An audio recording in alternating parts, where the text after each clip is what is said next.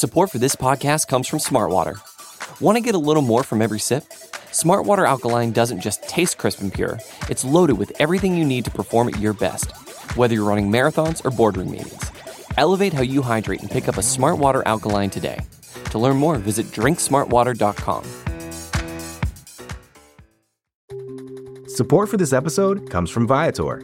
Experiences are what people love the most about travel. That's why Viator has over 300,000 bookable experiences, so there's always something for everyone. They offer everything from simple tours to extreme adventures. Plus, Viator's travel experiences have millions of real traveler reviews, so you have the information you need to book the best activities for your trip. Download the Viator app now and use code Viator10 for 10% off your first booking in the app.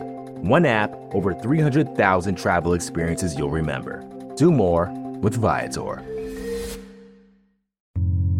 You're listening to the Vox Media Podcast Network.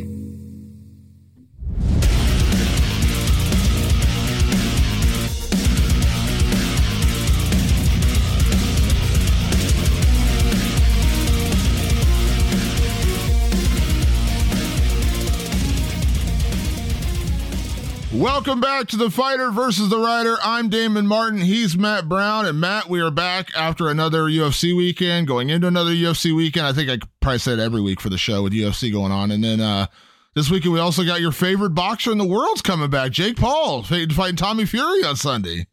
No, I thought you were going to say Tommy Fury was my favorite boxer. I know you love Jake Paul. Come on now. He's kind of grown on me a little bit, I got to tell you. Yeah. So, Matt, what's going on? Obviously, we made the big announcement on the show last week. Your fight is booked May 13th, Court McGee. We're going to kind of do some of these episodes as we get closer to the fight, kind of call them Fight Camp podcasts, where we're going to focus in on your fight and the training you're doing and things like that. I'm hopefully going to come up to your gym and stuff, but it's weird to say Fight Camp for you because you never really stopped training. So, what's the biggest difference between normal Matt Brown training and training camp Matt Brown? The intensity and focus of training, right? Of course I never stop training, but the training is much different when there's not a fight, right? Maybe I'll do a few rounds and then I get a little tired, all right, I'm gonna call it a day. Maybe I just don't feel like training tonight. So maybe I'll just go for a light jog or something. And then when it gets into camp, there's, it doesn't matter how you feel anymore. It's about you go in and you do what you got to do. And then, the other part is the types of training partners that would bring into the camp where instead of, you just kind of going with whoever's at the gym and hanging out with everybody and having a good time. It's no, we bring in guys and, we're telling them my coaches are telling them to try to kill me, especially Coleman, right? He's pick it up, always pushing them harder to try to get at me and get me tired and break me. Yeah. Coleman's in there throwing the Hammer House heavy bag at you in training camp. That's when you know the difference, right? He absolutely is.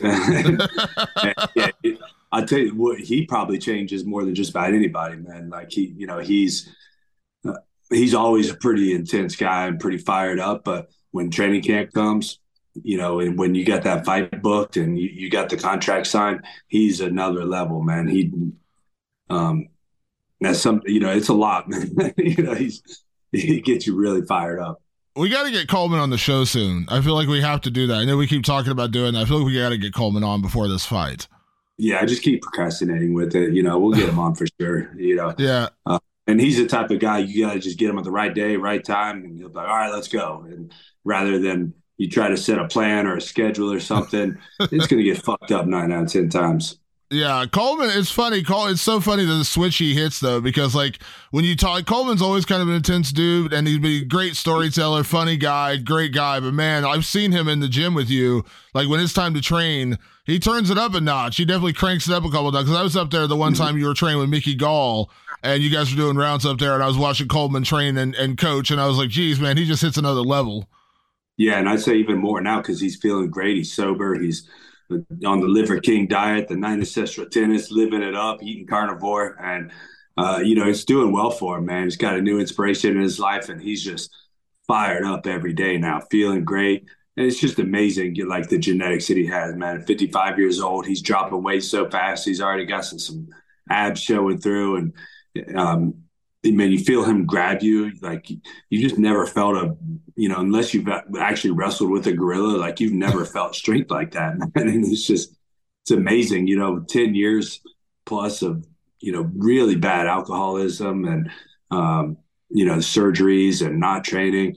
And then he comes in, grabs you after 10 years of all that. And you're like, dude, you didn't lose a fucking step, man. Like, it's insane.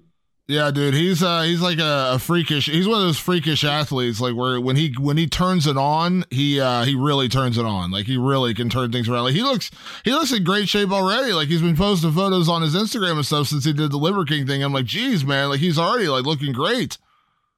Yeah, and he's talking about getting a celebrity boxing match or something now. I mean, you can tell, man, he's just a competitor at heart through and through. Like you cannot take that out of him. Like he wants to compete. And I think like when he was drinking and going through all that, like it was a competition to him. Like how much can I drink? How much more can I put in me? And so I think it's the best thing in the world for him. And it's just great to see that energy come out of him.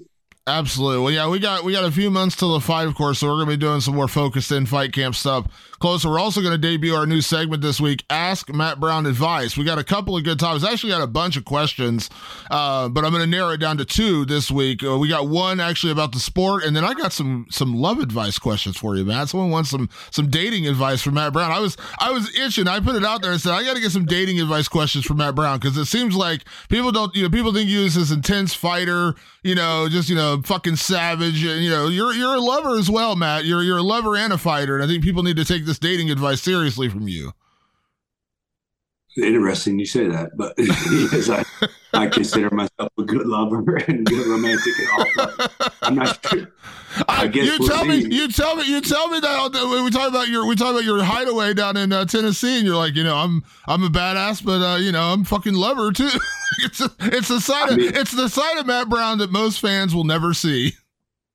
No, only one person is going to see it. And that's the lady, but I guess I find it interesting that people would want to ask me for advice on that, right? Like how. You don't have very many good people in your life, if you're asking me. But maybe they do. Maybe I'm not seeing it from their perspective. I do think that I have some good things I could probably tell them. So we'll find out, though. It depends on the question, I guess. Yeah, we'll definitely get into that a little bit later. This past weekend, of course, the UFC card. Did you watch the UFC card, Matt? Did you see the fights? I watched the main event. So the card was real bad. The whole main card, except for Jim Miller and Alexander Hernandez, was real bad. The main event was great, but the other three fights, were really bad. I unfortunately missed the Jim Miller fight. I'm a huge fan of his, and I wanted to watch that fight. I usually try to watch all of his fights. I did miss that, though. Tell me what your thoughts were on that fight. I'd like to hear.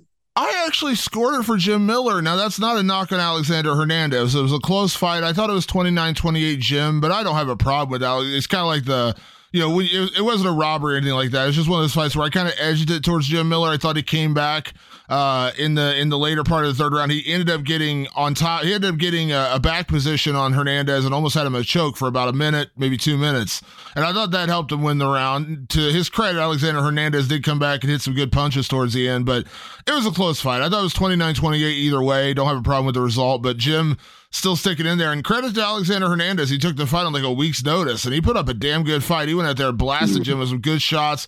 Jim was still in there taking it. I mean, it was a really, really good fight. A little surprised, even though there was a good fight on the prelims, I was a little surprised it didn't get fight of the night, too. Like, it was a really, really good scrap. Oh, wow. Who got fight of the night?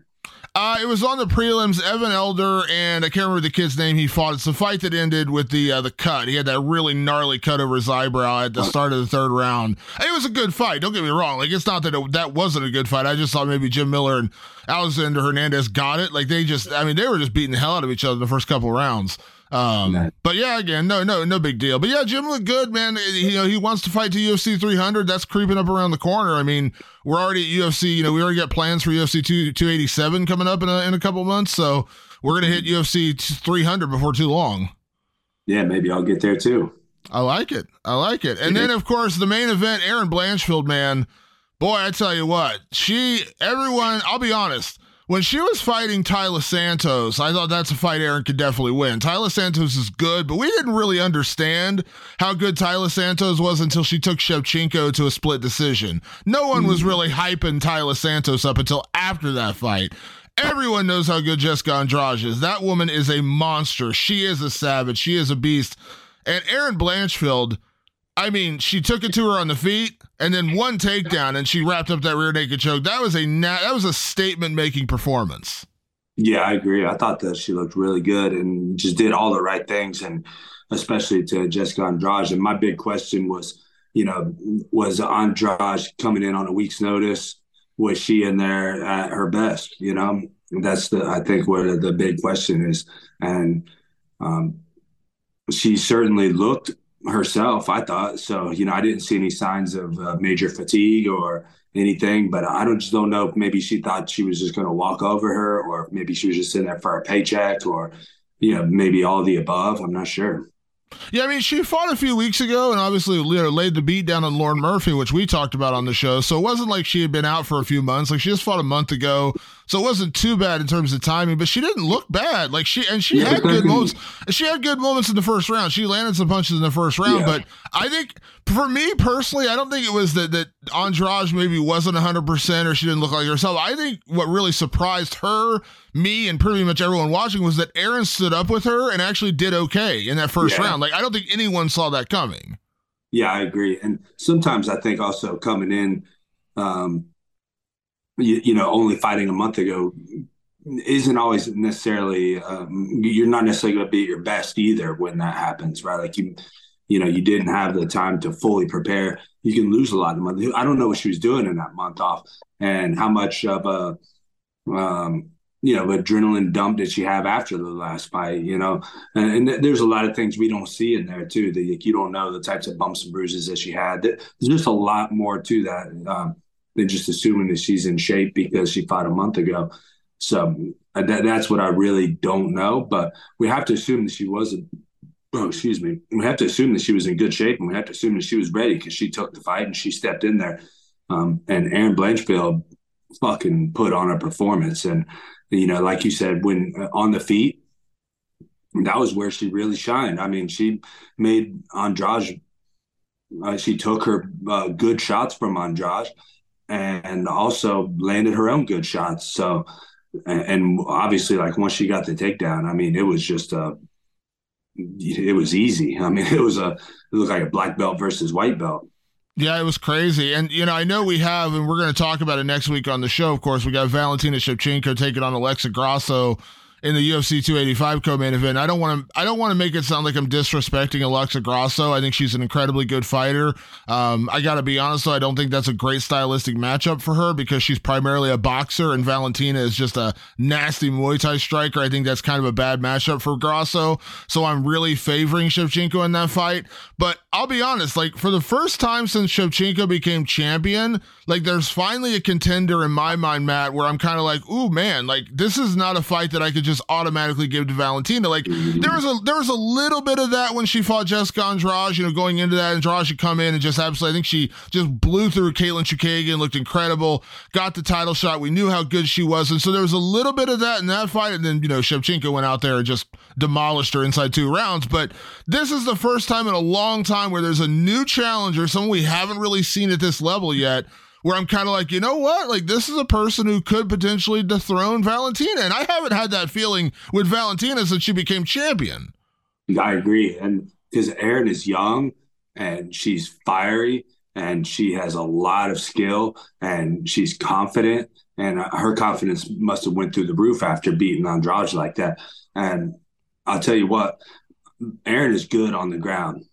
And Shevchenko, as good as she is on the feet, she doesn't win all of her fights just on the feet. She takes people down and grapples them a lot and overpowers them and, out-grapples them. I don't think that's going to be an easy task for her with Blanchfield. Now, on the feet, I didn't see anything last weekend that showed me where on the feet Erin's going to have any real threats to Shevchenko, and that's kind of where I would expect Shevchenko to try to keep this fight this time, is on the feet, and which she does a lot of times anyways. But I expect her to try to keep us on the feet. And now, if it goes to the ground, though, can she hang with Blanchfield on the ground? I'm not sure that she can. It's an interesting matchup because, again, for the first time in a long time, it feels like there's like a legitimate threat to Valentina Shevchenko at flyweight, which is good. That's what you want. You don't want, she's going for her 8th title defense next week, and, she's been a heavy favorite in every fight. And credit to Taila Santos for taking her to a split decision. That was a weird fight. And again, I'm not making excuses. Valentina went in there with an injured foot, and she didn't look herself. I mean, she wasn't moving on the feet very well. She was real standing in cement kind of on her stand-up, and that's not normally how Valentina fights. So, that's not taking anything away from Taila Santos. That's just saying that even watching that fight before I knew about the injury, I was like, something doesn't look right with Valentina. Like, she's not moving the way she normally moves. And again, she still looks.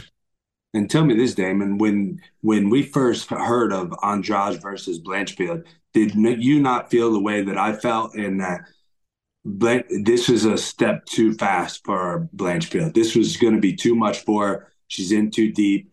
We knew that she had the talent. We knew she had the skill to maybe be champion one day.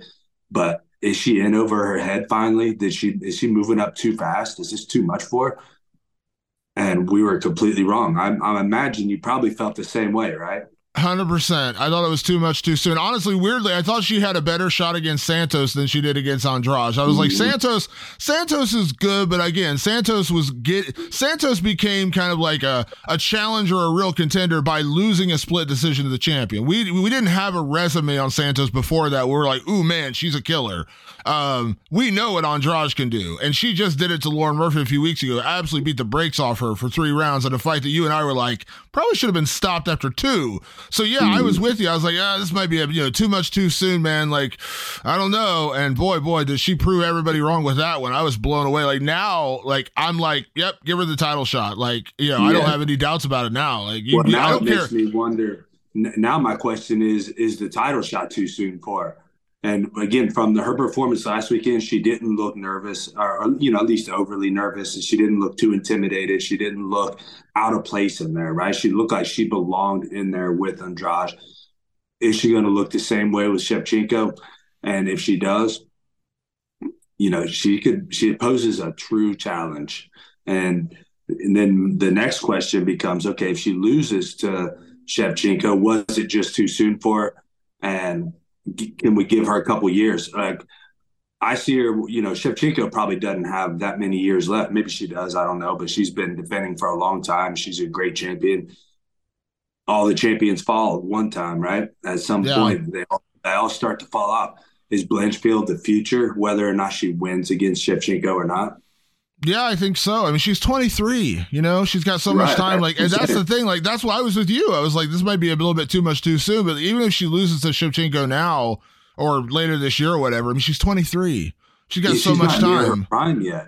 No, not at all. That's why I said, I was like, I don't know, man. This might be a little bit too much too soon. Well, of course, she proved me wrong. But I mean, 23 and already this good. Imagine what she's going to be like in 2 years. I mean, remember, we got a guy coming back in 2 weeks, John Jones, who I've said many times I think is the greatest of all time. When he beat Shogun at 23, like, I was like, I knew John Jones was really good, but there's still a little bit of question, right? Like a little bit of a question going into like when he's running, when he first gets that run, you're like, is he ready? Because he hadn't truly been tested at that point. He'd won a lot of good fights, beat Brandon Vera, beat Ryan Bader, guys like that, but you're still kind of like, is he really ready? Is he ready for that next step? Right. Boy, was he ready. So Blanchfield seems to be in a similar position. And I'm with you. Even if she loses, like, I still think she's got plenty of time to develop into an absolute savage. And she's already pretty much a savage. So it'll be interesting to see. I don't want to discount Alexa Grasso's chances at UFC 285. I don't like her chances in that fight. Yeah, it's an uphill battle for her, that's for sure. But this is MMA, man. We're speaking of John Jones. Did you see the video the other day of the guy trying to come at him, whatever? And at the signing or whatever. Bro, I swear to God, John Jones is the most ice cold motherfucker I ever seen. And he said, "Do not hold him back. Let him go." And dude, like, that sent chills down my spine. I was like, "Can you imagine, like, John Jones saying that? Like, this guy had no fucking clue, man. Could you That's just the imagine? most ice cold thing to say. Could you imagine being the idiot that wants to challenge John Jones at a freaking like signing or whatever your appearance he was doing? Like, how dumb do you like? Listen, we haven't really had a lot of these conversations on the show before, and I know we've talked about it off the air. We talked about our old podcast. Like, there are moments when there are idiots out there who want to challenge a pro fighter. Like, it happens in bars and restaurants. It rarely, but and I know. Obviously a lot of fighters don't put themselves in that situation. They don't go out to those kind of places, but it does happen. But I always marvel at that. Like the idiots that actually think it's a good idea to do that. Now listen, like, where's the street fight? There's no rules here, bro. Yeah. And then like, I'm not saying like we always talk about there's levels to this game. Like imagine doing that and then doing it to John Jones, 6'4", probably 250 right now, absolute savage monster. I mean, good God, how dumb do you have to be to step in there and be like, let's go, bro? Like, really? And realistically, when you talk about guys that you would fight on the street, there's certain, like, say, like GSP, like, I feel like people would have a better chance in a street fight against GSP than obviously like in a ring. Right, like he's a clean, nice guy. Like he's not even going to try to hurt you in a street fight, right? Like he's going to do his best to get. You're talking John fucking Jones, bro. Like he's going to literally murder you in a fucking street fight and not care. Like he is an ice cold motherfucker, bro. Yeah, that's like the last guy you want to test, right? Like that's what I'm saying. Like GSP's going to choke you and do jiu-jitsu, and he's going to be really nice to you. Like, okay, buddy, like. Don't do that again, okay? Like John Jones is gonna end your fucking life, bro. Yeah, he's gonna elbow your head into the concrete, and you're gonna quit. You're gonna wake up not remembering who you are in the morning. Like that dude's on another. And like I said, he's sick. And this is not like a knock on GSP, but John Jones is 6'4", 250. Like this is not a welterweight doing this. This is a true heavyweight. Even when he was a light heavyweight, he was a heavyweight, like walking around. This is not the dude you want to test. Like I don't know how much you've been around John. I've been around John a lot. I'm 6'3". John's bigger than me. Like John is a big freaking dude. He is a monster. That is the last guy I'd be thinking in the back of my head. Can I take him? No, you can't take him, you moron. You cannot take John Jones. Yeah, it just cracked me up, man. He said, let him go. Don't hold him back, dude. That's fucking ice cold, man. I loved it. How, like, in that moment, like, because you know that guy, I don't know the situation. I don't know what he was trying to prove. I don't know what's going on. But, like, you got to imagine when you pull something like that at a big signing, there's going to be security there to pull you back, right? Like, they're going to get him. There's no way on earth you're going to get that close to actually do something. Could you imagine the reaction that guy has internally when he's like, he's trying to show himself, trying to be a big badass, and John's like, come on. he's like, let him go. Could you imagine how quickly your balls would run up inside of your body when John Jones is like, let him go? That's what I'm saying, man. And you could look at John Jones in there and you could tell like his blood pressure didn't even go up. He was just like, let him go. Get him, you know what I mean? Yeah, that would have been like John would have been 2-0 because he would have destroyed that guy, and then he gets Cyril gone in a couple weeks. Like, could you imagine like how bad? Like, street fights generally are pretty bad, anyways. Like how quickly they last. They're usually pretty quick. That one, what does that last? Like 8 seconds, as long as it takes John Jones to land an elbow and that guy's head's caved in. It just depends on how long John Jones wanted to last. He might make the guy fucking suffer. Like. He might just drop him and sit on top of him and drive his elbow into his eyeballs. Like I could see that too, making it last until the guy just starts saying uncle. Yeah, that's like you said, that's a different level when he's like, let him go. And you're just like, oh shit, what did I just do? So intense, man. I loved it. Have you ever had anyone try to test you in a bar? You know what? Like I've never really experienced that, man. Really? No, I don't know what. Yeah, it's I know lots of my friends that are fighters and stuff. They said they've experienced it. For one, I don't put myself in that position, but I don't know. I've never really experienced it.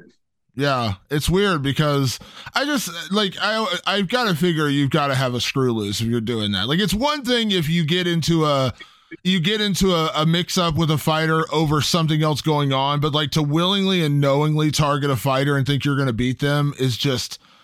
It's such a dramatically dumb idea. Like, it is like, this is what you do for like this. It just like, I understand, like, you bump into each other, there's a girl involved, there's other things that, like, I understand those situations may come up where you may end up getting into like a fight with somebody that you shouldn't be in a fight with. That happens. I get that. But like, to go in a bar and think, oh, Matt Brown's right there, I'm going to go challenge that dude. Yeah, good luck. Have fun with that. Send me the hospital bill so I can see the litany of injuries you got to recover from after that. Yeah, whoops. Wrong guy, buddy. Yeah. I've been in a lot of street fights in my life, so I'm prepared for that also. It's, that's what most of these drunk idiots say. Oh, it's a street fight. There's no rules. You don't know how to fuck with that or whatever. And it's like, bro, like, I've been in at least, 30, 40 street fights in my life. I've had my ass kicked in street fights and I've won street fights. I know how to handle myself on the streets too, buddy. So, or the other guy's like, oh, I'll just shoot him or something. And it's like, I actually practice shooting too, buddy. So, and my reaction time might be a little bit faster because, that's what I do for a living, bro. That's the scary. I did a story a couple months ago on Houston Alexander. You remember Houston, right? UFC fighter, now fighting in BKFC. Yeah. I did a story on him where he was talking about fighting bare knuckle, and I asked him, I was like, when was the last time you got in a bare knuckle fight before you were in BKFC? And he's like, it's funny you asked me that story. And he told me that years ago, before he got into UFC, he had gone to a bar and some dude slapped a girl at the bar. And so him and the bouncers were like, dude, you got to get out of here. Like, no, that doesn't fly here. And the dude tried to swing on him. And so he ended up grabbing the dude in a tie clinch and kneed him in the face like 10 times. It just completely bludgeoned the dude. And then they kind of rushed everybody out the door. And before he knew what happened, the guy had slipped away from him. And the guy, like, he heard a gunshot go off and he's like, what happened? And Houston got shot in the leg. And he didn't realize what had happened. The guy pointed a gun and someone grabbed the gun, but the gun still went off and he ended up getting shot in the leg. And he ended, he was okay. He didn't get charged or anything, like nothing crazy like that. The guy got arrested, I guess. But, yeah, like that's the other reason. Like, that's why I never put myself in those situations. Like, I'm not the dude, like, I avoid trouble if I can do it, and that's why right there, dumb shit like that can happen. Like, you could think you're handling a situation. He was beating the hell out of this guy and then gun comes out and then he got shot. Like, no, I'm good. Like, that's why I don't put myself in those situations. Yeah, I'm right there with you. And if you're in a situation like that, then, you set yourself up for that situation, right? You're in some sort of bar or something, like, I just stay out of that shit. Like, you only go to bars for two reasons: to get laid or to get in a fight. Well, a lot of people, most people try to go just to have fun, right, and get drunk with their buddies, whatever. But it always ends up with, once you're drunk, you're either getting laid or getting in a fight. And that's what you say when I was young. I would be like, we're going to get fighting or fucking tonight, right? And that's how it goes. That's like the mentality, of a young male with a lot of testosterone, right? Like, that testosterone's coming out one way or another, and he's either going to be with a girl or with a guy. You're gonna get some aggression out one way or the other. Speaking of Jon Jones, did you see this thing? I loved it. It was weird because, like, I was wondering, but like this whole thing that happened with Jon and Daniel Cormier. Did you see this thing online where people were asking Daniel about commentating on Jon's fight? Because we all know Daniel Cormier and Jon Jones have a long history together. A huge rivalry, one of the biggest, probably one of the nastiest rivalries in UFC history. And he was asked about it. And Jon sincerely said, I think you do a great job. I know you won't be biased. Like, you're welcome to commentate my fight. And then DC, and I know DC more than I know Jon Jones, although I've known Jon Jones a little longer. DC was like, I couldn't tell if he was being serious or he was trying to mess with me a little bit. And Jon's like, no, I was being sincere. Like, genuinely, like, I root for you. I think you're a good guy. You're a representative for our sport, ambassador for our sport, please. And I was like, this is kind of cool. Like, like two huge rivals, guys that clearly did not like each other. Competitively, they were at the absolute top of the food chain.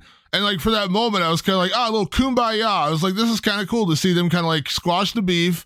And just because why I don't understand why there needs to be Daniel's retired, you know what I mean? DC is still retired. They're not going to fight again. Like, they don't need to be rivals. Now, I don't know. I love that. I thought it showed like a lot of maturity from Jon, and it was cool. Like, I was like kind of applauding that. Like, good, put this behind you and move on and do your jobs. Jon's fighting for the heavyweight title. DC's one of the best commentators in the game. It's cool. I was just glad to see them kind of squash that beef. Yeah, and I think John realizes that, right? Like he's focused, I think, and that's he doesn't have an easy challenge coming up with Gunn. I think he realizes that he's focused on. He's not letting something else come into his mind as a distraction. Yeah, it's interesting. A lot of people were talking about DC being biased, which I disagree. Now, I do think that it's hard for fighters doing commentary when they're doing commentary on a teammate or a training partner not to use that knowledge, which I think you've got to use your knowledge for that. And it's impossible to avoid because as I've learned doing the show with you, Matt, like you train with everybody. Like I had no idea until, a month ago or 2 months ago, do you train with Israel Adesanya? Like I didn't know that. You train with a lot of people. So it's kind of built into the nature of the sport that you're going to be training with people. And you might be a little like, Daniel might seem to be a bit more biased towards Islam Makhachev because they've trained together for years and he's a teammate and a training partner of him to this day. Paul Felder trains with Sean Brady. That happens all the time. I'm curious for you, Matt, like you've fought on pay-per-views, you fought on fight nights, you fought, with a lot of different, do you cause I know some fighters, like, I don't say they're upset at a commentary team. Like they're going to say, I don't want this guy commentating my fights, but you've seen the stories. I know you have where people like fighters get upset at some of the commentary that's said during their fights. I've done stories on it where people are like mad at Rogan or mad at DC or mad at whoever because it makes it seem like they're commentating like in a one-sided fashion towards an opponent or not giving credit to the other guy or girl or whatever. I'm curious in your history, do you pay much attention to commentary in your fights like afterwards or days later, like you hear when you rewatch the fight? Like, do you ever hear that? Do you ever care? I absolutely do. And when I watch the fights, a lot of times the commentary give you a little bit of insight, maybe what you were doing wrong, things that you could have done. Especially like because Cormier in particular is very critical. I think when, at least, from my experience watching my own fights, like he's very critical of the techniques that you're using and things that you could be doing or should be doing. And maybe some people would take that defensively. I take it as a positive, right? Like I can learn from it and I can grow from it and I can use it. Like if I look at it as like Cormier's coaching me right now, and that's things that I could be doing better. There has been other times where guys have commentated and I think that they just didn't understand what I was doing or maybe, yeah, I guess, yeah, that's about it. They just didn't understand what I was doing and why I was doing what I was doing. And,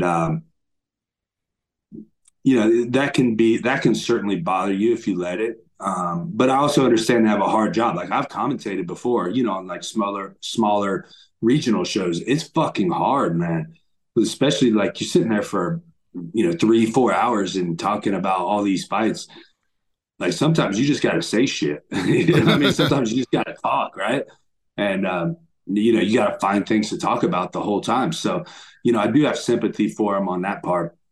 There was only one time when I really didn't like the commentary. It was when I was fighting Diego Lima and Michael Bisping was commentating, and he was talking about some of the bad things that I was doing. And it kind of like what I was just saying before, I think he just didn't understand what I was doing.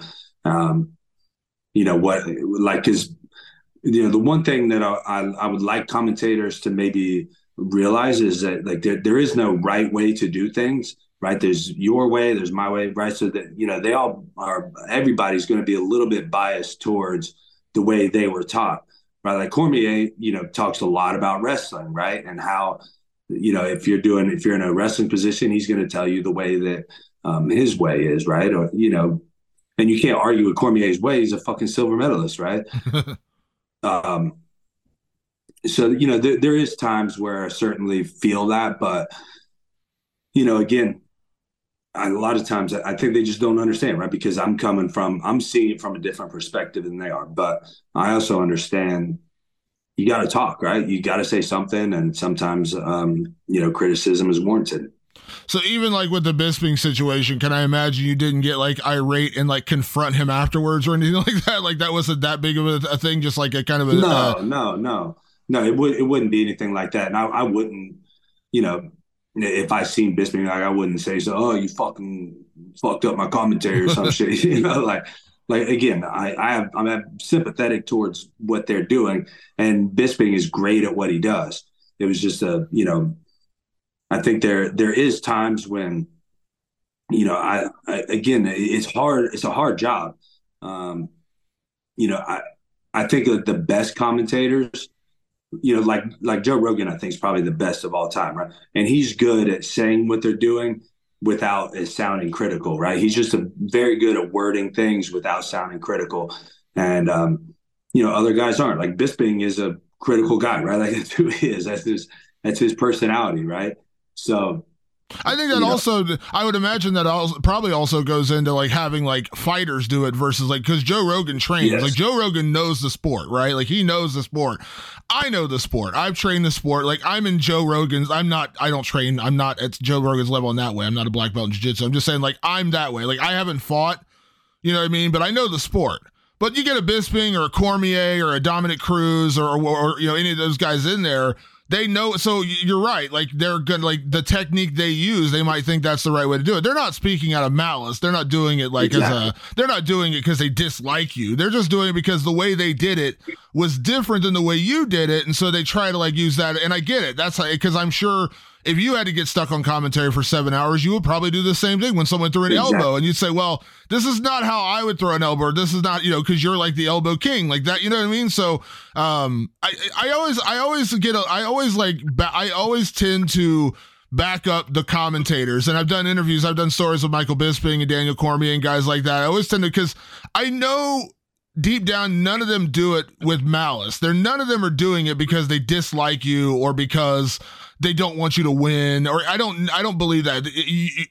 Could there be a fighter who would do that? Sure. But I think you weed that out and we really do get kind of the best guys doing the job. And does it sound like maybe they're being biased sometimes? Sure it does. I'm not going to lie. There's some fights where I'm like, what are they watching? Like, come on now. Like, this is not as one-sided. But again, it's not an easy job, dude. I remember when I was in college, they did like a test, like commentary for sports, and it was just like a fun little exercise, like in broadcasting. 'Cause I was working at a radio station and they decided to test us out and show us how to do it. And dude, I did it for like 30 minutes and I was like sweating bullets. It is so hard to like, cause you have to make up a lot of idle chatter. You have to like just talk about the sport in general and the guy. It's not an easy job. Like it is not easy. And you're there you've been to a fight card before. You're there for 8 hours for a fight night. You know what I mean? Like, it's not an easy gig. So like I always tend to back up the commentators and those things. Like, do they make mistakes? Do they say something wrong? Sure, of course they do. But I don't think any of them do it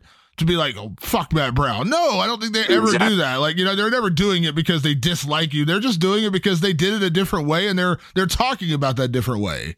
Exactly. And they're also humans, right? Like they go through emotions too. Like you're sitting there for 5, 6, 7 hours, however long it is. And like, you're going to have emotions too. You're going to start getting tired. You're going to be sick of watching fights. You're going to be sick of sitting there talking. And maybe you might, just be like, oh, this motherfucker doesn't even know what he's doing. Right. That's kind of maybe what's going through your head. Like, again, I've done it on regional shows before. And, sometimes you watch a fight and a guy's doing something and you just can't figure out why he's doing it. You're like, this dude just fucking sucks. So, that they may be feeling that in their head, but again, I've never taken it as a malice or a slight against me or anything. And, you certainly could find those spots where that's a possibility. Sometimes, you certainly come in, they come when I walk in that cage, they certainly have an expectation of what they're going to expect my fight to be. And when it's not exactly that, then they have to change up the whole conversation. Like, why isn't it being that? So, again, I have a lot of sympathy for them. And I think all of the team that they have does a fantastic job. I think they have a great commentating team. And I don't have anything against any of those guys. I think they're all great. And I know you were praising last week, and she showed up again this past week. It was Laura Sanko, the newest member. She did a great job in her debut. She had a tough one to step into because that Derek Lewis card was rough. And then she was in on Sunday night or Saturday night. I thought she did a great job. It's long past time that Laura was on the commentary team. I think she should have been on there long before now, but she does a fantastic job, and I want to continue to commend her for that because I hope they continue to put her in that rotation. I know you were praising her on Twitter. Like, she did a fantastic job. Yeah, exactly. I think she does great. And I think it's really good just to have, maybe it's because she's a female, but just having that other voice in there, like it just adds a whole nother dimension to it that just hasn't never been there. Maybe that's just because she's female, or maybe it's because of what she's saying. I'm not sure, but I think she adds a great dimension to it. And again, I think everything she says is at least from my experience listening to her, has been very valuable and is very well spoken and very clear. And I think she does a tremendous job. And just like I said on Twitter, I think she may not be there yet, but I think she'll be probably the best commentator since Joe Rogan. Yeah, I mean, she's fantastic. And I do like when they switch the teams up, because it does give you, like you said, it is fun to hear a different perspective, right? Like with the pay-per-views, generally we get, Anik and Rogan and Cormier. And I like that team. I think because remember back in the day, it used to just be Mike Goldberg and Joe Rogan. And then they add a third man to the booth. And I think DC does a tremendous job with John Anik and Joe Rogan. And then occasionally, like, they'll do a pay-per-view like I know they had Michael Bisping there one time. I know they had Paul Felder there one time. They travel internationally. When we went to Australia, they had, I think it was Bisping and Dominic Cruz. They do the fight nights. Paul Felder steps in there. So I really like Brendan Fitzgerald too. I think he does a great job as play-by-play. The other guy who does it there, I think John Gooden's really good at his job. I do miss Dan Hardy. I kind of feel bad that he's not there anymore, because he's a really good commentator. He's a really knowledgeable commentator.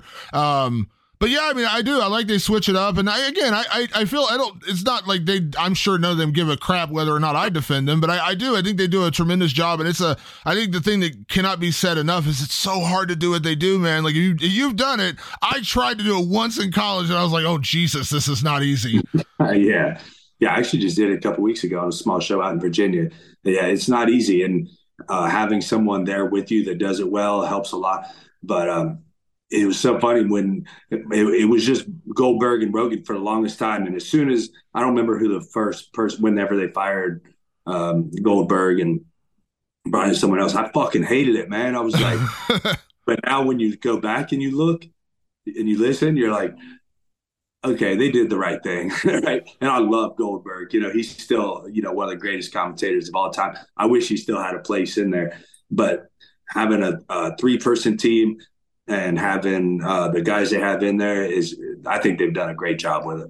They have. And we talk about bias, just being honest, like that's just natural. You're going to be like, if you were commentating AJ Dobson's fight, you're probably going to feel a little differently commentating his fight versus just some other dude. You know what I mean? Like there's just, it's like, and there actually is like an inherent knowledge there too. Like I understand, like you don't want to, like, I understand people saying, well, DC shouldn't commentate Khabib or Islam's fights. I get that. They've been teammates for a decade. They're very close. I understand that. Like, I understand that notion, but I also understand it's a job. Like, I know I've heard Paul Felder call fights for his teammates, and, he'll be blunt. He's been very blunt and said, like, he's not doing what he should be doing. He looks like he's gassed. Like, he'll say things that are, like, very critical.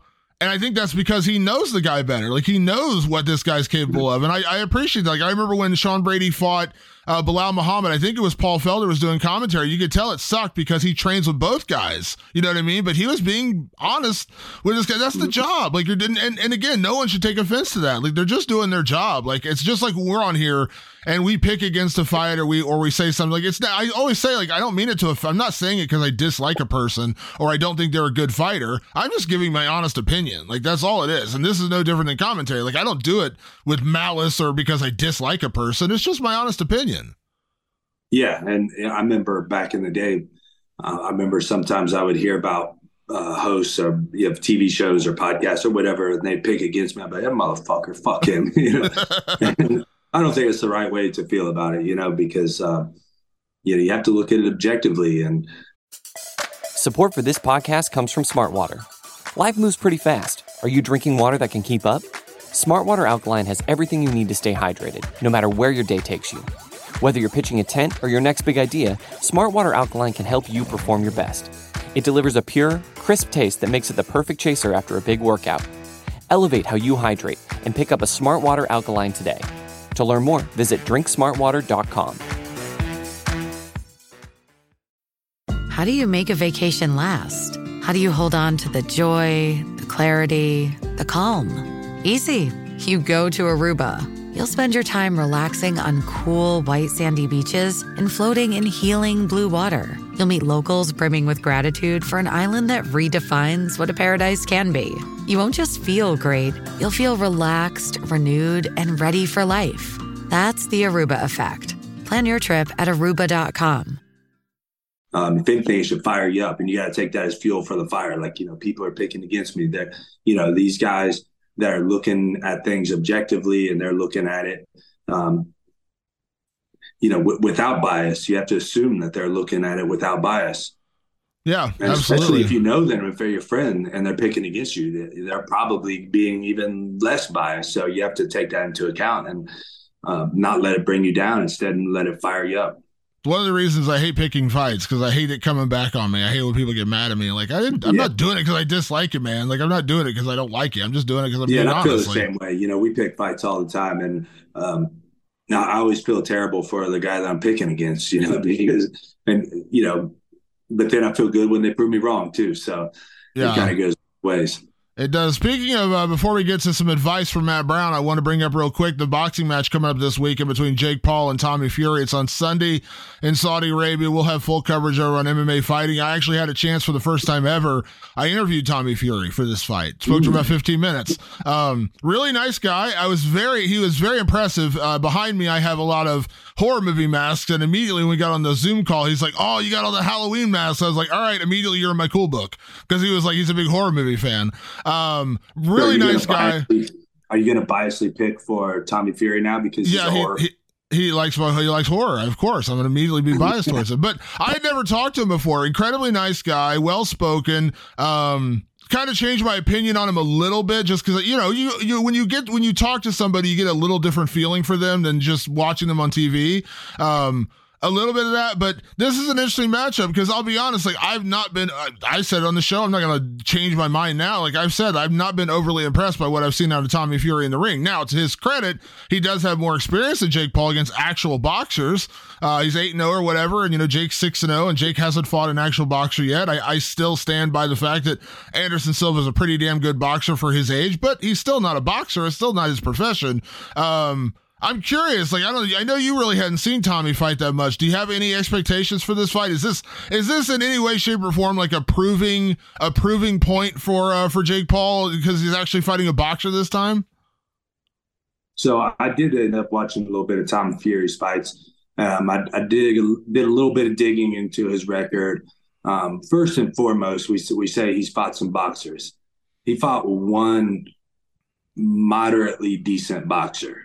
Okay, the guys that he boxed, one guy's record was I think it was 2-100 or something. Like, seriously. I mean, you might have your computer. Look it up on BoxRec right now. His opponents were fucking horrible. The one guy that he beat that had a winning record, had a decent winning record, is 10-1. All of his opponents were, 3-36 or 4-10, and terrible guys. So his first opponent has a record of 10-102. There you go. 10 wins, 102 losses. Go through all of them real quick. All of his opponents wins and losses. So I think if they total I heard somebody total it up. It's something like 50 and 400 or something. Okay, so his first opponent was 10-102 and 3, the 3 being draws. His second opponent is 0-26 with 2 draws, so 0-26. His third opponent is 2-26. Fourth opponent 0-11. Fifth opponent 0-9. Sixth opponent was 2-0, so he did fight somebody that had an undefeated record with 2 fights. Anthony Taylor, the former UFC fighter, former mixed martial artist, he was 0-1.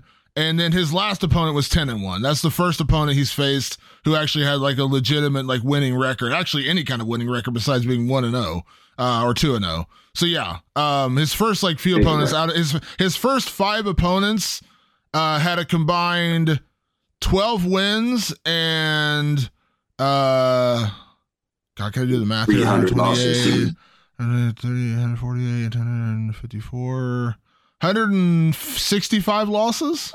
No. Yeah. 174 losses if I did the math real quick there. Yeah. And then the one guy that he beat that was 10-1 basically had the same sort of record where he'd only been beating, I don't even know what you call those taxi driver guys that are, like 2 and 26. Like, how do they even get commission or sanction to fight again? Like at some point, the commission's got to say, look, find a different job, motherfucker. And to be fair, and not to defend Tommy Fury, but this is something Jake Paul's brought up a lot when people talk about, well, you're not fighting boxers. Typically speaking, boxers coming up don't fight good guys until they're 10, 12 fights in their career. Yeah. Canelo Alvarez, all his opponents up to like his 9th or 10th or 12th pro fight were god awful.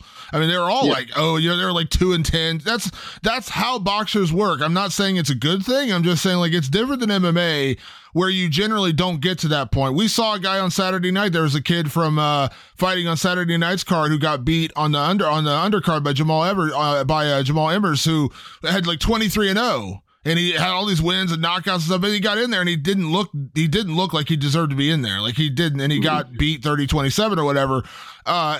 What we call a padded record. You don't generally get that in MMA, but it happens in boxing all the time. Lots of boxers start out 15, 20-0 before they actually face anyone that's any good.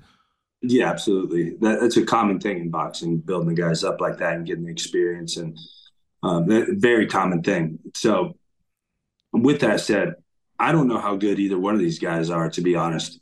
Both of them know how to box. Jake Paul knows how to box. Like, I had a lot of questions about him coming in, just like everybody did. He's answered those questions. Like, these guys that he has beat, Tyron Woodley, Anderson Silva, these guys are probably better than the guys that Tommy Fury beat, to be honest. Yeah, I mean, here's the reality. People get lost in the whole you haven't fought boxers thing, and then they don't do their own homework on who these people are fighting. That's the problem. You just said 10 and 102. How much threat is that guy really? I mean, right. The guy who's 0 and 29, how much threat is that guy? He's not being brought in there to challenge you. He's being brought in for you to beat him. Jake Paul would probably beat all 8 of those opponents that Tommy Fury has beaten. I would wager Jake Paul would probably beat all of them also. Exactly. You know what I mean? So this whole like you haven't fought a boxer thing. Yeah, he hasn't fought, Canelo Alvarez, and he hasn't fought Dimitri Bivol. He hasn't fought, yeah, of course, but that's a whole other animal. He hasn't fought a legit boxer, but what he has fought, as opposed to Tommy Fury, is world-class athletes. Yeah. Like Tyron Woodley is a world-class athlete. Now, whether he was motivated or training hard or, in his athletic prime when he fought Jake Paul, probably not, right? But he's still a fucking world-class. I guarantee he's a better athlete than any of those guys that Tommy Fury fought. So I would wager that, or I would argue that Jake Paul's record is currently better than Tommy Fury's, especially with the Anderson Silva win. Like, I think Anderson Silva would go 8-0 against all those guys also. Yeah, I think that's the thing you get missed when you haven't fought a boxer thing. Like, are you saying he hasn't fought a boxer? Are you saying he hasn't fought a world-class boxer? Because I could easily argue Tommy Fury hasn't fought a world-class boxer either. Exactly. You know what I mean? Like, yeah, he's got there are plenty of fighters out there, boxers who have 8-0 records, who have padded 8-0 records. That's a very common theme in boxing. And to Jake Paul's credit, he could be fighting those same guys and be 20-0 right now and fight nobody. But he actually has fought some names now. Nate Robinson, the difference is that Tommy Fury has fought what we call taxi drivers, or just useless opponents, right? Guys that sheep brought in, for slaughter, lambs brought in for slaughter.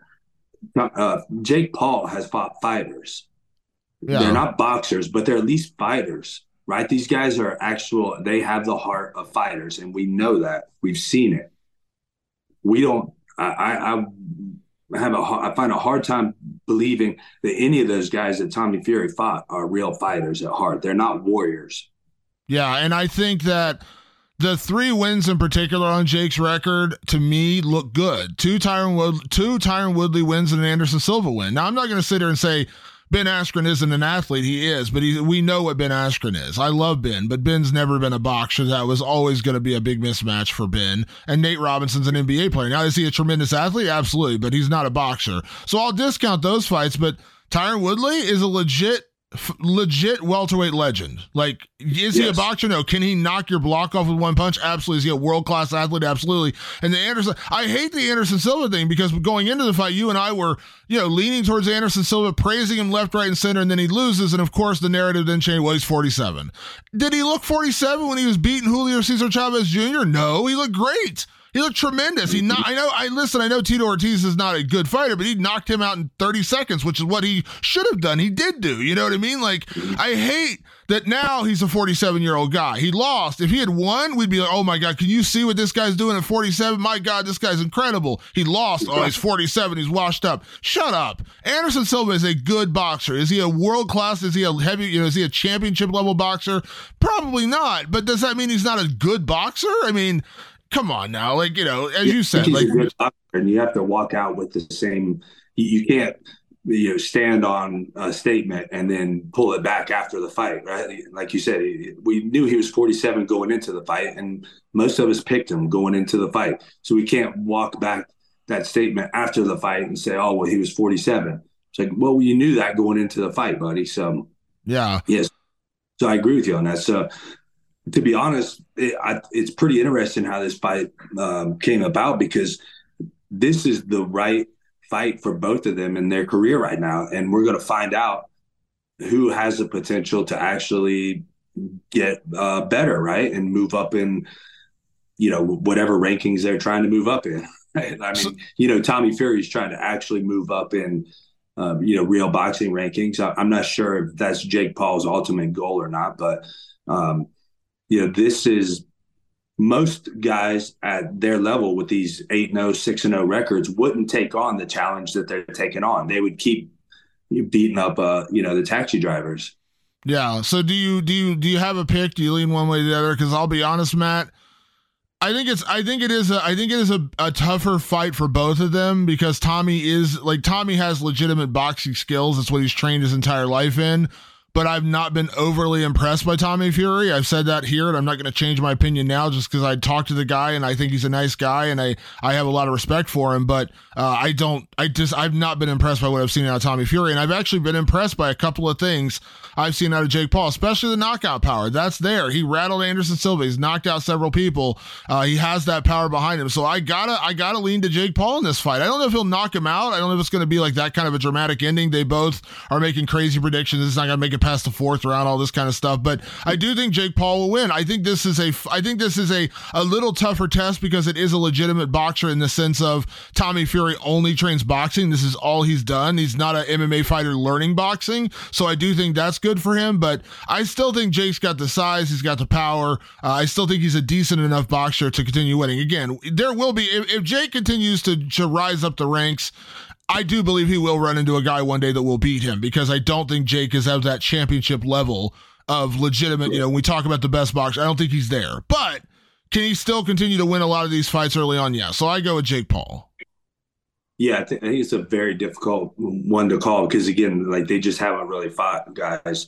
But what I found interesting was when I watched the Tommy Fury fights, and I remember you telling me how unimpressed you were watching his fights, and I wasn't as unimpressed as you were. I think, he did what he was supposed to do to all those guys pretty much, right? Like he beat the hell out of pretty much everybody that he fought. Like there wasn't any close matches as far as I could tell. I didn't watch the whole fights. I watched highlights, but as far as I could tell, there wasn't like close fights.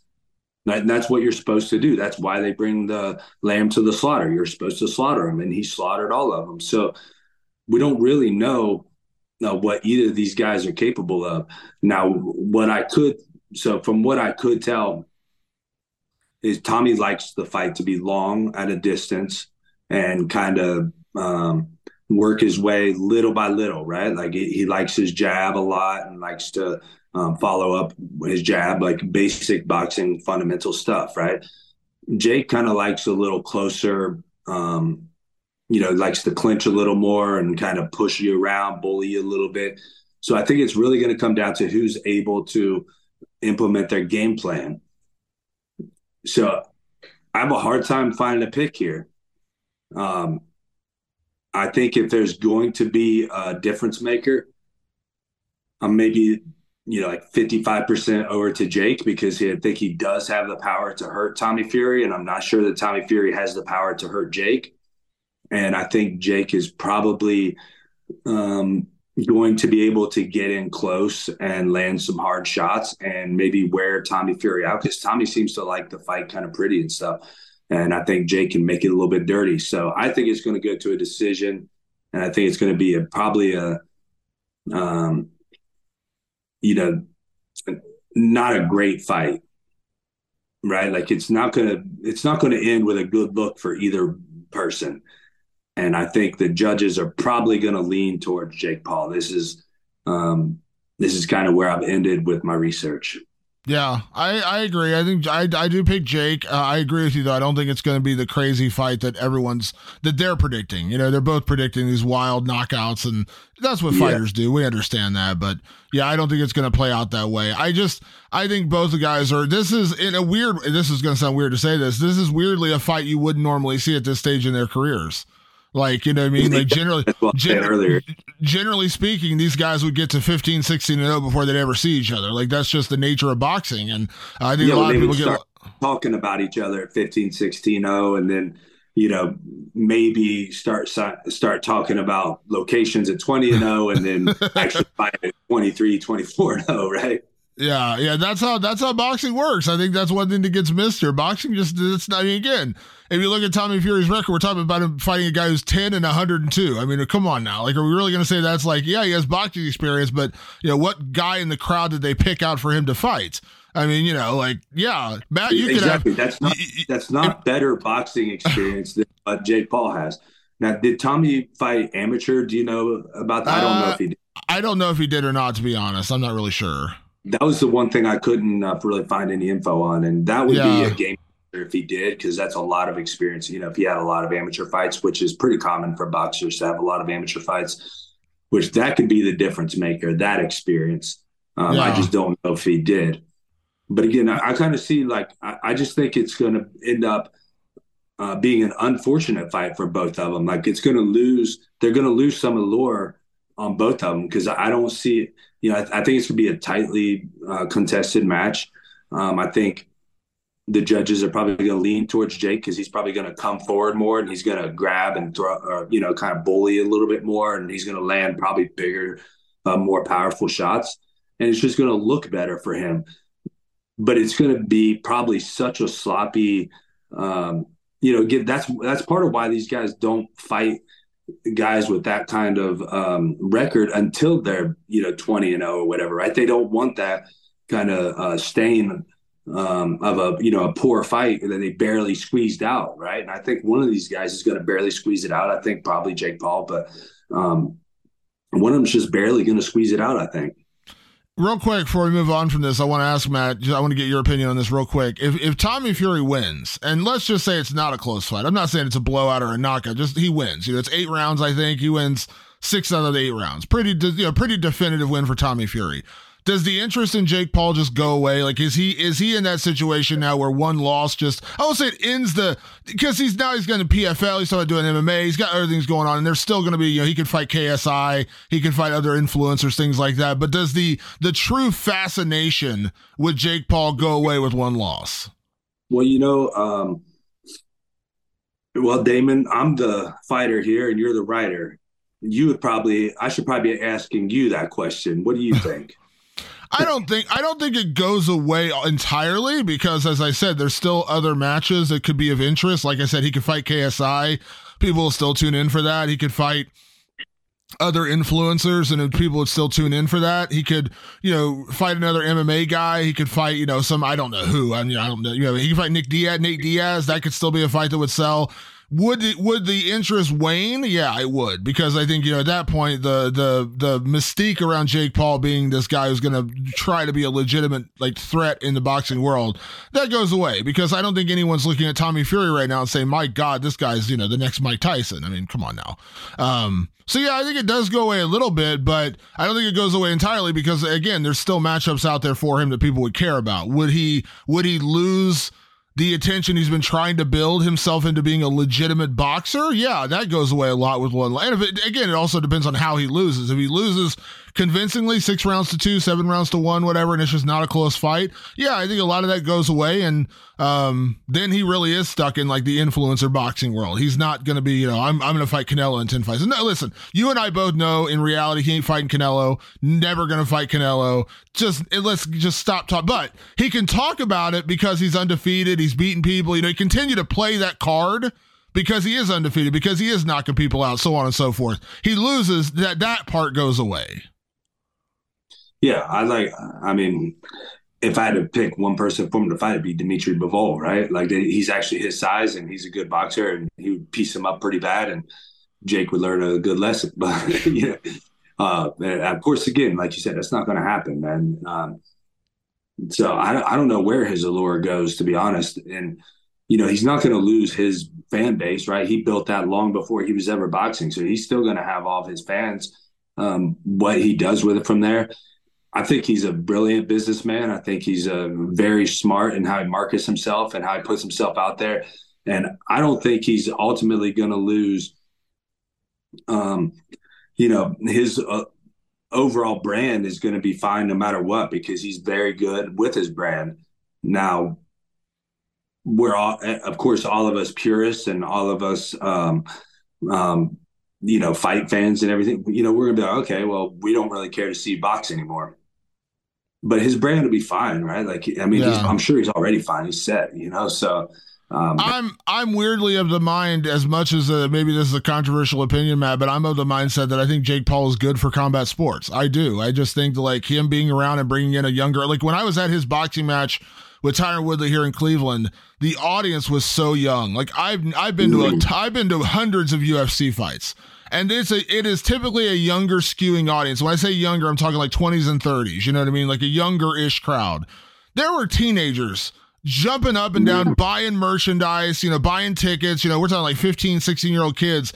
I had people come up asking me could they get my credential? Like they wanted like mementos, and they were going nuts. Like Jake brings in a different audience. So in that way, I'm kind of like, he's good, because like people that wouldn't be interested otherwise are interested because of Jake Paul. You know what I mean? So I'm on the outlier of, I don't know if I am or not, but I think he's good for combat sports. Like he's bringing attention to issues.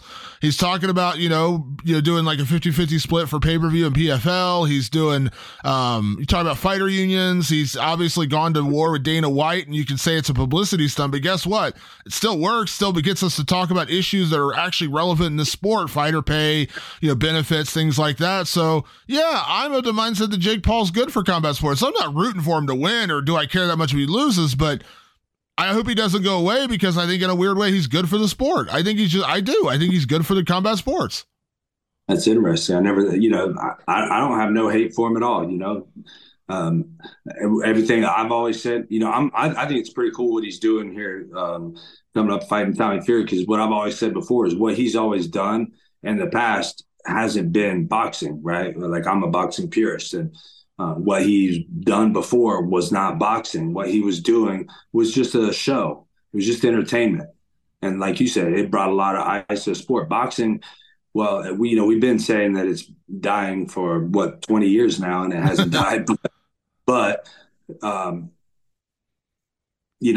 think it has always been, the one thing about boxing is it has always been, at least in the last 20 years or so, like it has been kind of on that cliff where it feels like it could just die right off anytime, and he's bringing it back. So maybe he'll do the same thing with MMA, and not that MMA is on a cliff, I don't think, but I've felt that way about boxing for a long time. Like there's only been 2 or 3 at most top stars keeping it alive, and it's just always kind of been right on the edge, and of course there's always that next star, but I don't know. I just kind of always had that feeling like, what if there's not the next star, right? Like some of these guys expected to be stars didn't end up being stars, and, even as great as they are. So, and with MMA taking a huge portion of their demographic, it always felt to me like it was on a cliff. No, I agree with you, because a lot of the attention around boxing surrounds one fight, right? Like it's not, it's around Canelo fighting or Tyson Fury fighting or, a big, matchup like that. Or we talk about like Terrence Crawford fighting Errol Spence. So, like one fight here and there, it doesn't contain the same, it doesn't have the same sustained following that MMA does, where people tune in every week to watch the UFC. People aren't tuning every week to watch boxing. They tune in to watch a boxer. They'll tune in to watch Gervonta Davis. They'll tune in to watch Tyson Fury. They'll tune in to watch Lomachenko. They're not tuning in to watch the undercard. They're not tuning in to see Lomachenko's training partners. That's the difference between boxing and MMA is you tune in typically there are going to be people who only show up when Conor fights. Yes, that happens. Absolutely. But MMA has a much bigger overall fan base where people just say, oh, the UFC's on, I'll watch. They don't really care who's on. They're just, the UFC's on, or PFL or Bellator or whatever.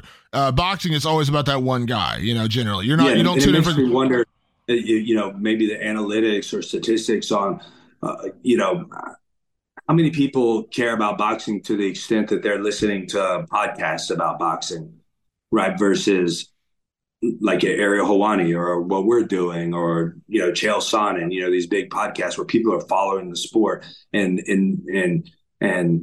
getting into the personalities and who these people are and what they're doing, and versus boxing where, like you said, it's one or two people that they're watching matches for. No one even knows who's on the prelims of Canelo half the time, right? No, but you watch a UFC, the whole prelim card sometimes.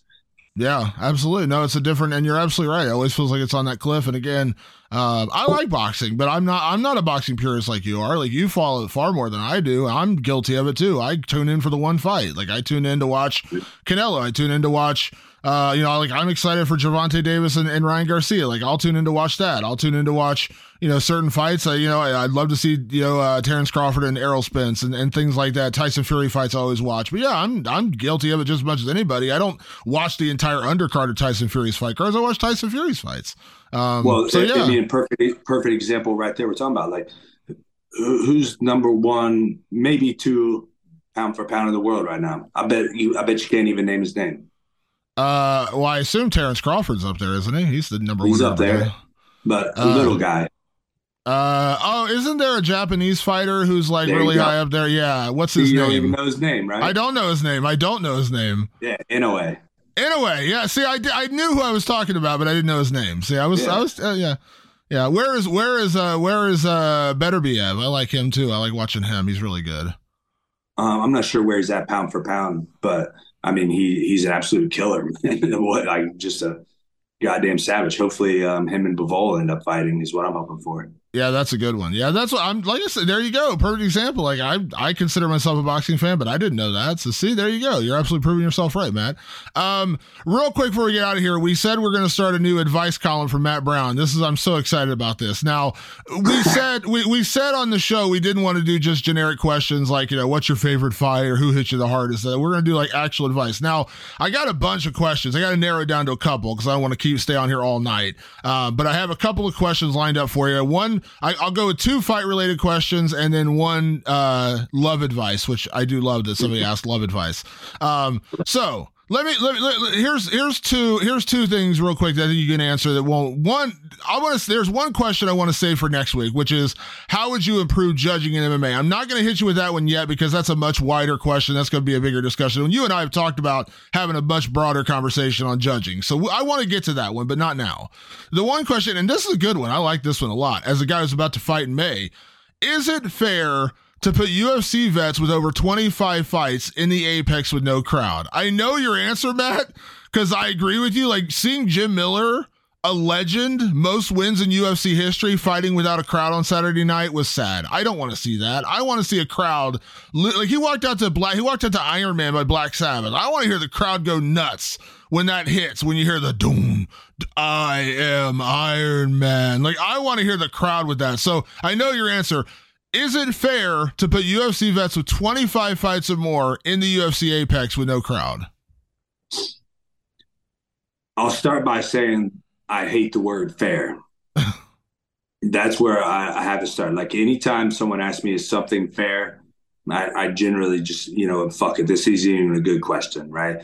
Nothing is fair in life. Don't expect fairness, and fuck fairness, right? That nothing in life is fair. That's all that it comes down to. If I were running the UFC, Jim Miller would be fighting in New Jersey, at least co-main event, regardless whether he won his last fight, his last 5 fights, whatever. That's me. UFC does things different ways. And Jim Miller agreed to it, so that's what he got. I'm probably going to be fighting in the Apex myself, I'm betting, in May. And Court McGee, right? Another longstanding veteran of the UFC. So I'm not going to ever say something's not fair, right? Because we agreed to it, and that's what it is, and they're getting paid the same. Should it be different? I think so.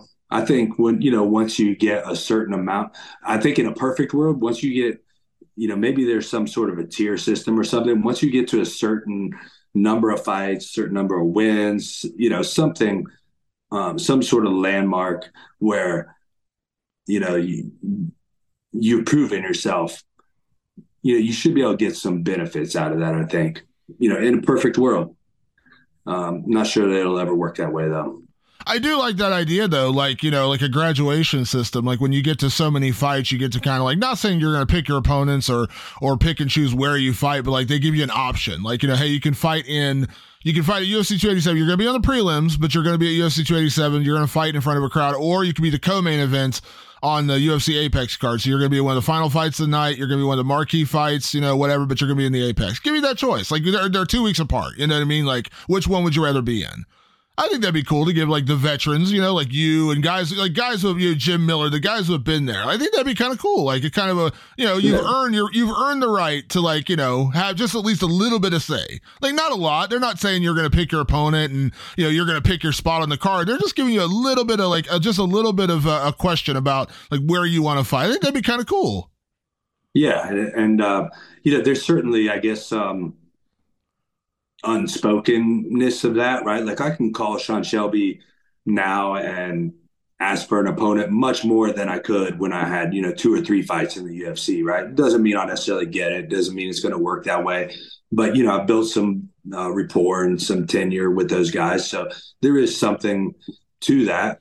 But there's also, there's no guarantee of that either. So again, when I talk about perfect world, yeah, I think it would be cool if there was some sort of additional benefits that you get as you move along. It could even be something as simple as like health insurance or whatever, which is a whole nother discussion, or guaranteed amount of pay every year, or whether it's you're not going to fight guys that have less than this number of fights in the UFC, or, there's a million different things you could do and different ways you could do it. And this episode is brought to you by Hyperice, the leader in advanced warm-up and recovery technology.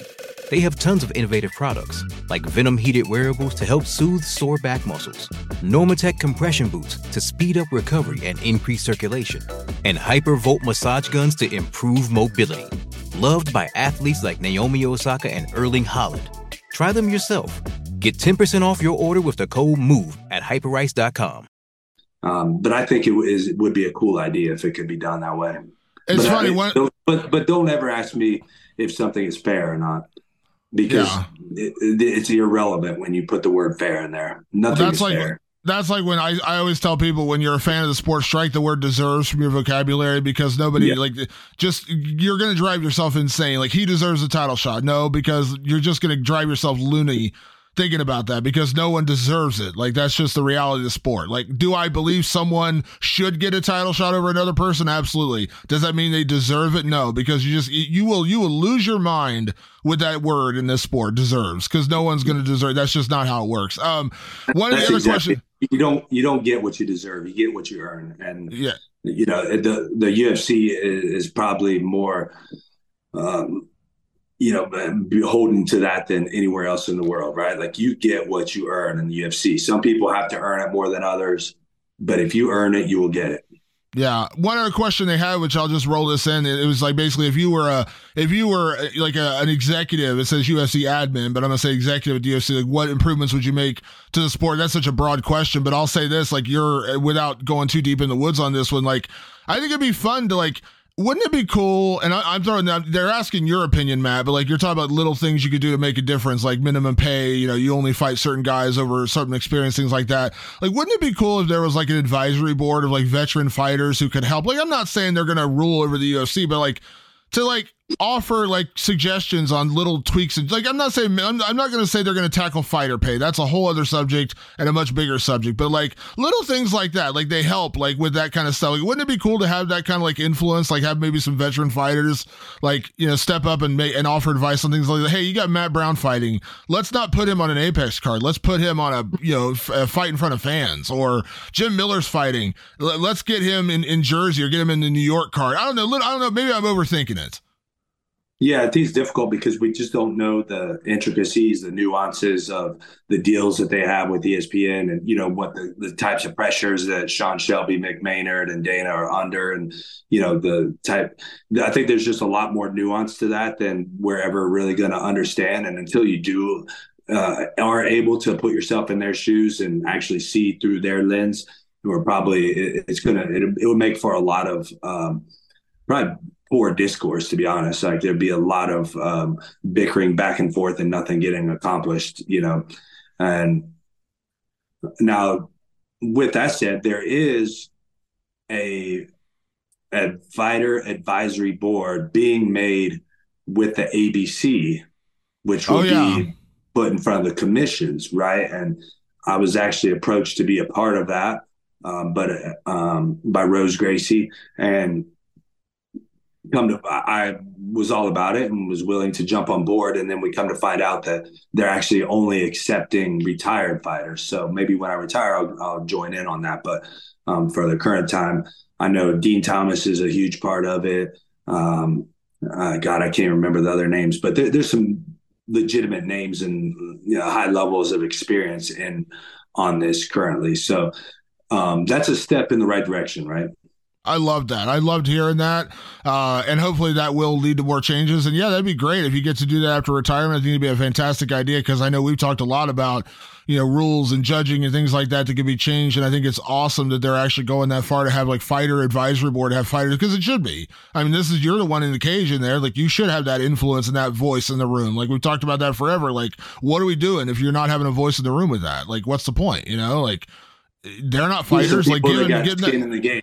That have had skin in the game, and they actually know, what it's like. They've lived the life. So, rather than these people that are either politicians or, boxing people or, just, who knows how they got in the positions they got in to make the rules. Yeah, like, I'd like to think with my knowledge of the sport, covering the sport for 20 years, that I'd have a valuable voice on a board like that, like in terms of like rules and things like that. But ultimately, like, I haven't done the sport. I haven't. So why wouldn't your opinion matter as much, if not more than mine? Because you've actually been in there and done it. Like, that's my opinion. Right. Like, you know what I mean? Like, and I'm not saying fighters can't be wrong. We both know they can be, but I'm saying, like, wouldn't your opinion mean a little bit more than mine? Like, I'm not saying my opinion is not valid. I'm just saying, like, in a situation like that, we're talking about rules, judging, we're talking about monumental stuff, right? Like, that's hugely effective stuff. Why wouldn't you want a fighter or a group of fighters involved in that? That seems like a no-brainer to me. Yeah, so it's great what they're doing. And on that note, you said we would next week talk about how to improve judging in MMA, because you think that'd be a long discussion. But I could tell you, I could actually answer it pretty quickly. And it just brought it into my mind when we're talking about this fighter advisory board. And the answer would be scrap the whole thing and start over. Like, the entire judging system is completely fucked and is stupid.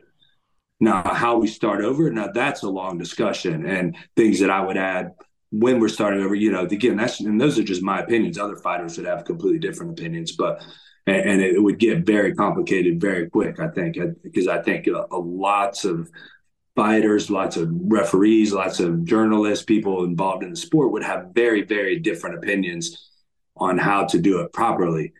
But what I can tell you, that I, with strong conviction, is the current system needs to be completely scrapped. And that's how we could start, by improving it. I 120% agree with you. Burn it to the ground. Start over. It does not work. Start over. Yes. Now, I would love, down the road, we have some time, we should do an entire episode where we come up with our own judging system. That'd be a lot of fun. Like, how would we judge fights? Like, what would be great? I think we could do something. What would actually be cool is a way to do that would be not only us, but maybe bring in some other people who put some real thought into it too. For instance, I think that like the verdict people would be great. Like they've obviously put some thought into it. They built their own system. The scoring Senate people, they put a lot of thought into it, built their own system. Maybe like a Dean Thomas type guy, someone who's obviously like put thought into it, is very well spoken and very well thought out on these things. Maybe a referee or judge too. I don't know, but a guy used to get coached by Matt Hume. He's a very knowledgeable guy. He works under a different scoring system now and won championship. I think it'd be valuable, a guy like that who works under a different scoring system now.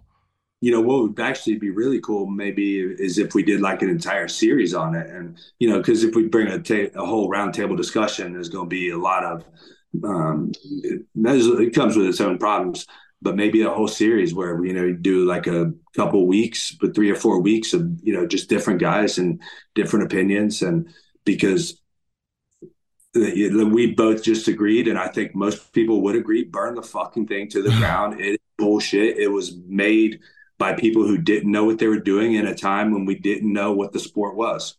Yeah, 100% agree. All right, last thing, we got to get into some love advice, Matt. And I actually got several questions on like dating advice from Matt Brown. I was like, this is impressive. I really want it. But I'm going to start with this one. And this is actually a really good one. And this is something you can really speak to. I really like this one. The guy was asking, basically, he said we might have run into some of the same problems with maintaining a good relationship. Here's a good question, and this is really valid, especially as you're starting a fight camp, Matt. What are some of the ways you've learned to balance your relationship and the grind you're on to become a better partner? Basically saying, how do you maintain being a world-class athlete? You're training for a fight. You're training to fight a savage in Court McGee on May 13th, but you're still trying to maintain a relationship at the same time. Now, you're in a little different situation. You're an athlete, but I mean, I'm busy. I have a full-time job, and I work a lot. So I think that's a good question. How do you maintain the level of intensity you have to do as an athlete, but also maintaining being a good partner to your girl? Well, it's pretty simple, right? It's all about having the right girl. There's really nothing more to it. And if it's not the right girl, then you scrap her. Now, if you're in a situation where maybe you already have kids or something, you're already in deep, then it gets a little bit deeper and more complicated. And, you got to start with having the right vision. And if she doesn't buy into the vision, then you're going to have to find a different vision. And that's all there is to it. But having a proper vision, the two of you sitting down and writing things out and building systems, actual systems, look at it almost like a business, right? You can actually look at it just like a business, right? You have weekly meetings, daily meetings, monthly, whatever it is. You have actual systems. There's specific things that you talk about, and having that vision clear every single day, knowing this is the path that I'm going on. And if you are not supportive of it, then we're going to talk about it and figure it out. That's part of, the weekly meetings, whatever. And there's a lot of advice online on, different things that you could talk about every night and everything, but in any relationship, if your visions are off, then your relationship's going to be off. If she's going down one path, you're going down another, then the relationship's going to be off. And that's all there is to it. It's funny you say that. When I interviewed Tommy Fury before the fight with Jake Paul, him and his girlfriend just had a kid like weeks ago, like a month ago. And I asked him, how difficult has this been? Because, in reality, you probably wouldn't want to fight for a few months. Your kid was just born. Literally, when we spoke, it was his kid was 3 weeks old. And he's just like, he literally is like, I have the best girl in the world. Like, she's taking care of everything. She's allowing me to do my training and focus on the fight. She's just being the support system I need right now. When I come back from my fight, I'll do that for her. But right now she's doing everything for me. She's the best mother in the world, blah, blah, blah. And I was like, that's brilliant. And that kind of speaks to your point, right? Like, he needs to be 100% focused on a fight right now. You know, he needs to be, you know, in a different mindset, you know what I mean? And he has a girl supporting him in that. Like, he has his girlfriend supporting him in that vision, as you talk about.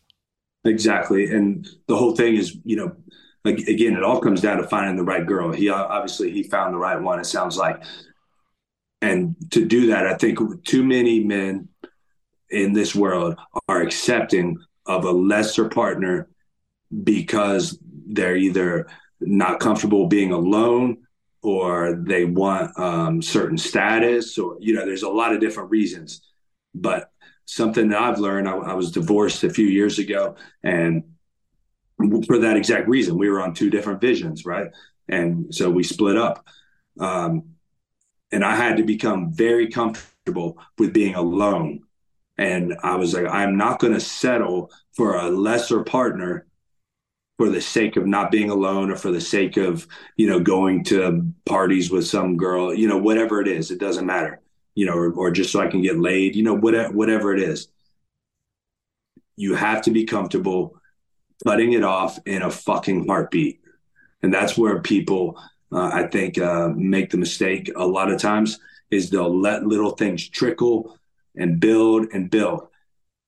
And I told my current fiance that I've been dating for 2 years now. I told her on day one, well, not day one, but when we started actually getting serious, you know, I told her, I said, look, I don't care how serious we get, I will cut you off overnight. Like it would be the end, like that. If you are not going down the same path as me, because I'm not going to do that again. And that goes, we're saying obviously from a guy's perspective, that goes for girls too. Like, if your boyfriend isn't supporting you in that vision, yeah, you gotta be on that same path, right? Absolutely. And this goes with everybody in your life, right? These low frequency individuals around you, you have to cut them off. You have to rip it off like a fucking Band-Aid, right? There's way too much peeling off slowly, right? If they do not have that frequency that you are desiring in your life, if they don't have that vision, if they're not for you, they're fucking against you. And get it the fuck out. Rip it off and throw it in the fucking trash. Yeah, I agree. Look at that. Who knew? Matt Brown, love advice. I think it's a new. That was kind of turned into, you know, it's interesting. That one kind of turned into entire life advice. That's true. You know, I think I've made the reason that I think that I can speak on this is because I've made the mistake for many years, as a matter of fact. People would talk about, you know, we've talked about before the small town that I grew up in, and, you know, some of those negative people. And, you know, I would go back and, you know, all the friends would hit me up, old friends, but hey, come hang out, or, you know, they'd be like, hey, come to my wedding, or, you know, whatever, this and that. And I'm like, I don't even go. I don't even want to come see you, because if you're not on that path that I'm on, like, I'm perfectly fine being alone. I can sit in my fucking house by myself with no one. And the truth of the matter is, these days in the world that we live in, we're never alone, right? I can communicate with millions, if not billions of people with this little fucking phone in my pocket all day long. I'm not alone, but I'm comfortable completely alone. So if you're not on that path with me, then you're just against me. And there's no gray areas. It's black or it's white. I love it. I love it. Keep sending those questions. Ask Matt Brown. You got questions? I got a ton this week, so I'm going to save some for future episodes, because we got a bunch of questions. As I put that tweet out, we got a ton of questions. So if you didn't get your question answered this week, continue to send them over. I will keep track of them, and you will get your advice answered by the one and only Matt Brown. We're going to get out of here. Of course, next week we're going to be leading into the big pay-per-view, UFC 285, the return of Jon Jones. Jonathan Dwight Jones is back. taking on Cyril Gane in the main event. Of course, Valentina Shevchenko taking on Alexa Grasso. So we're going to have a lot to talk about. Hopefully, we're going to have a special guest join us next week to help us break down some of those fights. I don't want to announce it yet because obviously we got to work with timing and everything, but hopefully that works out to have a guest on with us next week to break down some fights. As always, if you want to check out the podcast on all your favorite podcast platforms, Apple Podcasts, Spotify, and of course, you can always check us out on our website, MMAfighting.com. Matt, where can people check out and support you? Obviously, the fight coming around the corner, I know you are going to have people want to support you, so where can they find your stuff? At I Am The Immortal, Twitter, Instagram, you know it. At The Immortal Coffee, Twitter and Instagram. Best coffee you ever had, no crash coffee. What else we got? Routine, ROOTINE. Those are my boys sponsoring me. Routine.co. The best multivitamin you'll ever have. They take your DNA, take your blood, figure out what you're deficient in, figure out where you're at, and they're going to make your bring everything up in congruency with the way it's supposed to be. So I think that's all I got today. All right, we'll be back next week with more Fighter versus Writer as we get ready for UFC 285. Want to say a big thank you as always to everyone that tunes in, and we will see you next week for another edition of the Fighter versus the Writer. Thanks for tuning in. See you then.